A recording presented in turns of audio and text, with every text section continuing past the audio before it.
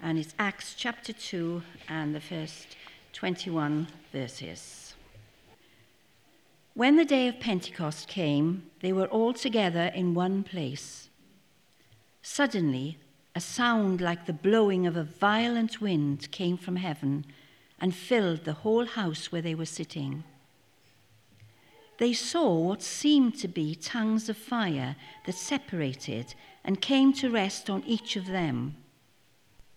All of them were filled with the Holy Spirit and began to speak in other tongues as the Spirit enabled them. Now they were staying in Jerusalem, God-fearing Jews from every nation under heaven. When they heard this sound, a crowd came together in bewilderment because each one heard their own language being spoken. Utterly amazed, they asked, "Aren't all of those who are speaking Galileans? Then how is it that each of us hears them in our native language?" Parthians, Medes, and Elamites, residents of Mesopotamia, Judea and Cappadocia, Pontus and Asia, Phrygia and Pamphylia, Egypt and parts of Libya near Cyrene, visitors from Rome, both Jews and converts to Judaism, Cretans and Arabs, we hear them declaring the wonders of God in our own tongues. Amazed and perplexed, they asked one another, "What does this mean?" Some, however, made fun of them and said, "Oh, they've had too much wine." Then Peter stood up with the 11, raised his voice, and addressed the crowd. "Fellow Jews, and all of you who live in Jerusalem, let me explain this to you. Listen carefully to what I say. These people are not drunk, as you suppose. It is only 9 a.m. No, this is what was spoken by the prophet Joel. In the last days, God says, I will pour out my spirit on all people. Your sons and daughters will prophesy. Your young men will see visions. Your old men will dream dreams. Even on my servants, both men and women, I will pour out my spirit in those days, and they will prophesy. I will show wonders in the heaven above and signs on the earth below, blood and fire and billows of smoke. The sun will be turned to darkness and the moon to blood before the coming of the great and glorious day of the Lord. And everyone who calls on the name of the Lord will be saved." This is the word of the Lord.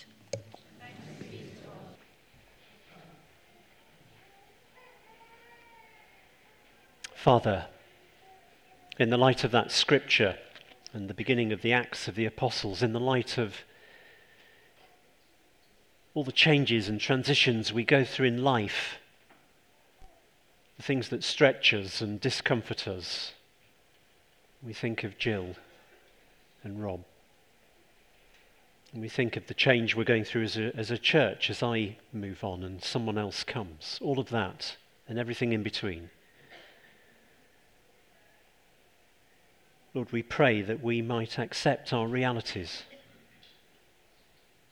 and through Jesus and your Holy Spirit receive a hope that does not disappoint.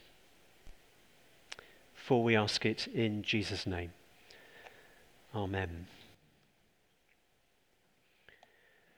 Now, do you know who is behind this song? I'm not actually going to sing it, although it's quite hard to read these lyrics and not sort of semi-sing it. I did do this at our first service, and about 2 people knew, but I think I'm going to get a better result here. It goes changes, turn and face the strange. Changes, Don't tell them to grow up and out of it. Ch-ch-ch-ch, come on. Changes. Turn and face the strange. Who's that? Ch-ch changes. Where's your shame? You've left us up to our neck in it, which is what the church wardens are saying to me at the moment, I think. Time may change me, but you can't trace time.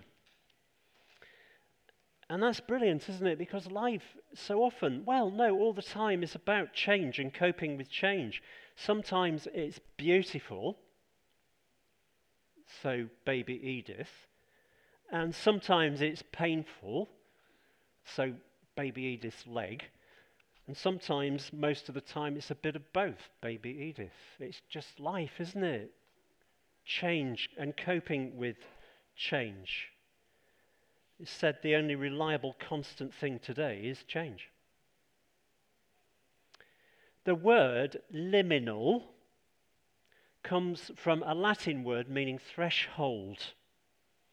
It describes a time when you're on the edge of something or in the middle of something, kind of caught between two states or two times maybe in your life, two realities. It's a time of change, of waiting, of uncertainty, and very often, therefore, confusion, but potentially and very often real creativity too. As you move from one thing into another. And the special word for that, coined by anthropologists, is liminal. So we might say things like, we're in a strange time, it's a time of change and transition, a liminal time. Everything just feels a bit odd and unsettled or awkward. We feel a bit restless, but we also feel a sense of urgency, even excitement. And that's liminal. And as Christians, we can say that this liminal or waiting time is about owning reality and discovering a hope that does not disappoint. So I think it's true to say as a church, as we approach this vacancy thing, we're in a liminal time. And our liminal situation is paralleled by this liminal waiting time in the Acts of the Apostles between Jesus' departure, the ascension of Jesus, and the arrival of a hope that did not disappoint in the shape of the Holy Spirit. Arnold van Gennep sounds like a Dutch midfielder. Van Gennep, 1-0. Actually, he was a famous anthropologist, and he thought about liminality, and he developed this life transition theory, and the key words were for him separation, transition, and incorporation. Before you think, is he flipped and is he doing an anthropology lecture? Actually, I think you can see this stuff whenever you go through a life change which involves some kind of transition, particularly any kind of letting go. So, leaving home. Or, if you've not had this yet, when your first child leaves home and you go and sit in their bedroom, and what does that feel like? Or if you get made redundant, or you simply change your job, like I'm doing, or you move house, like I'm doing, or you move church, like me. See, people who stand up here don't preach to you, they preach to themselves. I hope you've realized that. Or if you become ill, or you suffer a loss or a bereavement, or if you contemplate or approach your own death, all of those are transitions, and they put you in that strange place, this liminal place of waiting, which feels so difficult, but which is also such a potent time with the possibility of transformation. And I think there are lots of things in life like that, aren't there? Big things and little things. And after a bit, I think you kind of realize that the little letting goes are all actually a kind of a big rehearsal for that final letting go into the arms and love of God, so that we become able to do that and do it well. So let's just think about what Mr. Van Gennep and his footballing friends were saying. Separation. Words like parting and farewell and tearing. Tearing was the word that came to my mind when I thought, oh my goodness, I'm going to be leaving. It's going to be like a tearing away from this church family. But also, along with that, a sense of excitement and of future hope, welcoming the challenge and the promise. And for me, I guess that whole thing, the way that God spoke to me about that, as I shared either last week or the week before, but in case you weren't here, was that back in November, we were praying in the ministry leadership team, and we were just quiet, and I had this vivid picture. And it was of me in my kayak, kayaking just across the entrance to Whitstable Harbour. And as I went out there, this ship appeared, which seemed huge, and it was very scary. So I just spun round and got to a safe place. And what was that about? It was, I think, the way God was speaking to me about this scary move from one place to another. It kind of opened me up.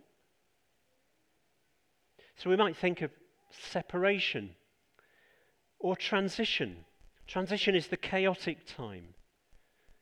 In the chaotic time between one thing or another, you might feel disturbed, but actually you start to make sense of stuff.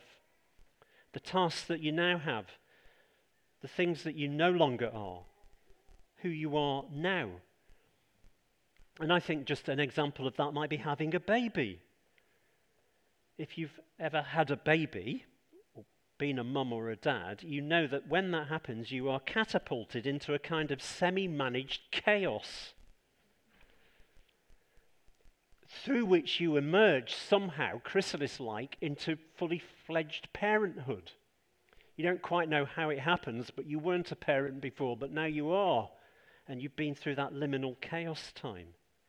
And you make sense of your new purpose and identity now. And you reflect on the skills you have or the skills you will need. Do you see that? That's a kind of liminal. Another example of semi-managed chaos in my life is Vicky learning to drive at the moment.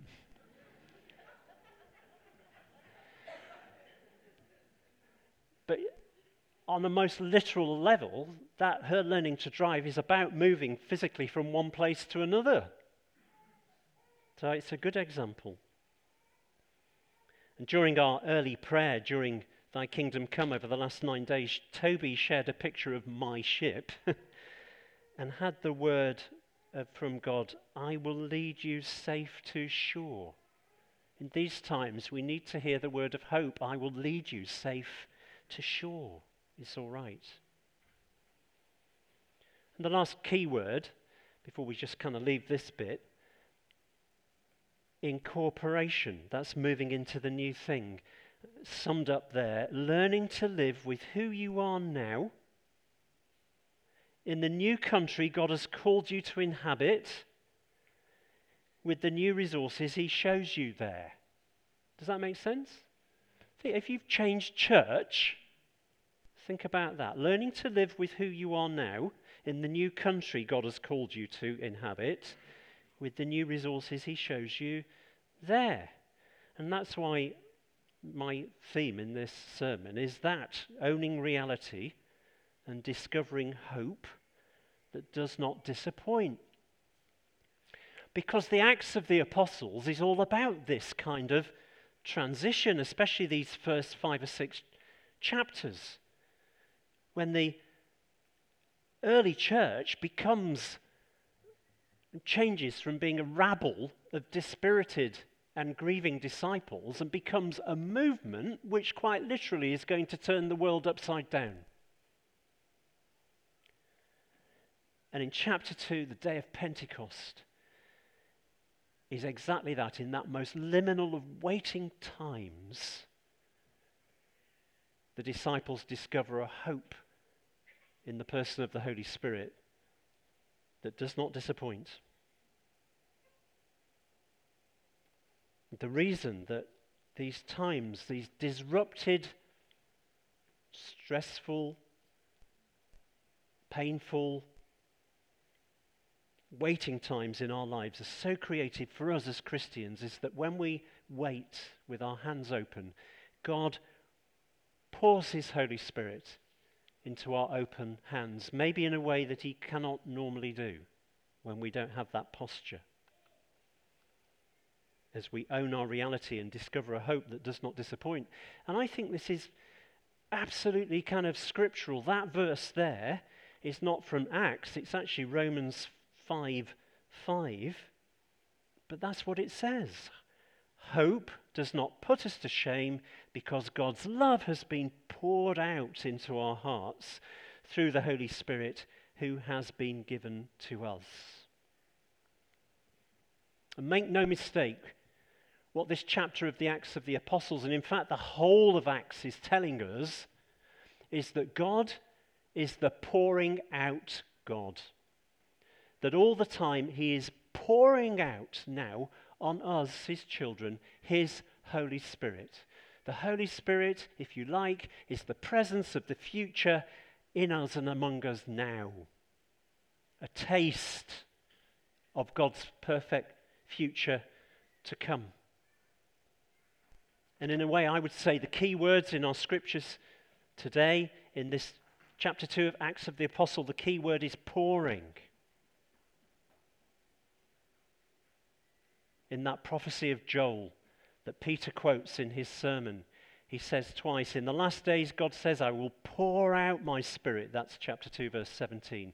I will pour out my spirit on all people. And again, verse 18, I will pour out my spirit in those days, and they will prophesy. And he goes on in verse 33, exalted to the right hand of God, Jesus has received from the Father the promised Holy Spirit and has poured out what you now see and hear.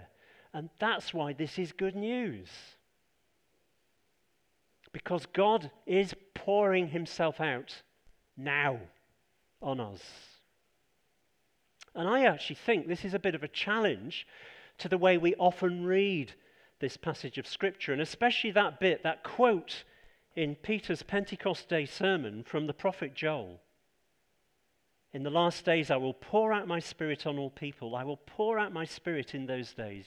Young men will see visions. Old men dream dreams, even on my servants, both men and women. And very often we take that and we go, yeah, if we just pray, maybe that will happen.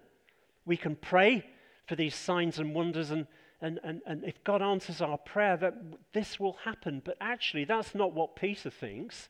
That's not the way Peter is using that passage. He's saying, this is what's just happened, what you've just heard. All these people speaking in your languages, that's because that has been fulfilled.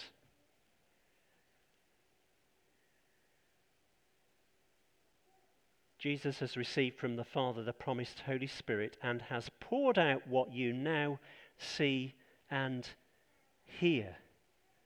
And that is the good news of the Acts of the Apostles. We live in this time, this era, if you like, this dispensation of the Holy Spirit who is being poured out on us. And that's why we can be full of hope in these waiting or confused or transitional times. We can own our reality and discover this hope that does not disappoint because God is pouring himself out. Now you can see this pattern, this liminality, I think, in the Acts of the Apostles. If you just come with me, if you've got your Bible and turn to Acts chapter 1, it's as if Jesus deliberately puts his disciples in this kind of place. Chapter 1, verse 4. So he's risen, but not yet ascended. It says, on one occasion, while he was eating with them, he gave them this command. Do not leave Jerusalem, but wait for the gift my Father promised, which you've heard me speak about. For John baptized with water, but in a few days you will be baptized with the Holy Spirit. He instructs them to wait. It says in verse 14, they all joined together constantly in prayer, along with the women and Mary, the mother of Jesus, and with his brothers. These 40 days were this liminal waiting time par excellence. And I think that's quite interesting in the light of a vacancy in a church like this. I mean, I don't like the word vacancy. I don't like interregnum, and I don't like vacancy. It's not as if you're vacant. You don't look vacant. Well, sometimes you do look vacant. But you're not looking very vacant this morning. You're looking full of the Spirit. And people have said to me, when's the new vicar coming? Will he or she be here before you go? And I've had to say the Church of England's not rational like that. It's not like we're treated as if we're all Christians and we'll get on with each other, and there could be a rational handover. The church kind of treats us as if probably we're not Christians really, and we would fall out or argue about it. But actually, so what we have is this gap. I've got to go. There's got to be a gap. Never the twain shall meet, and someone else comes.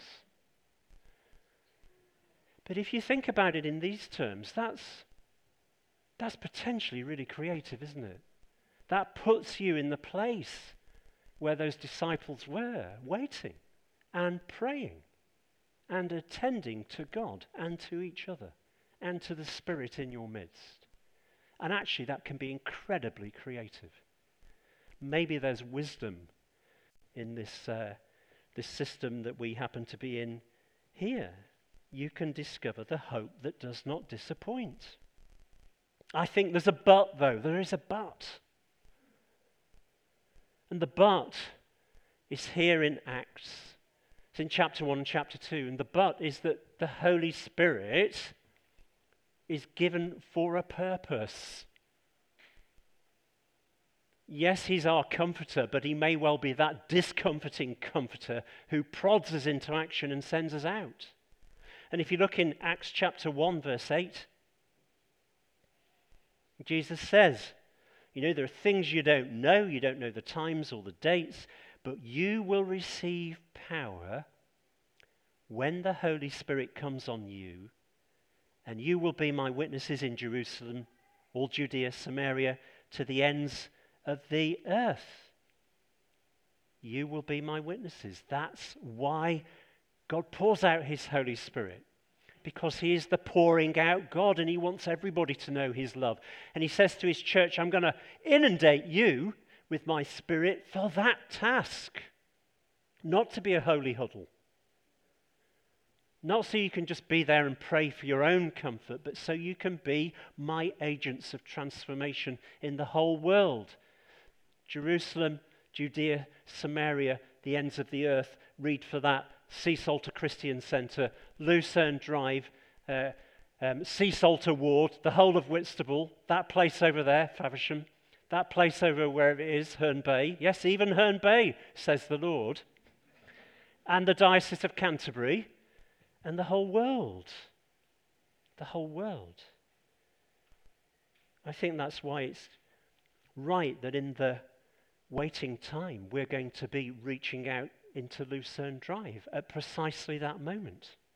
We will encounter the Holy Spirit there, because this is for everybody.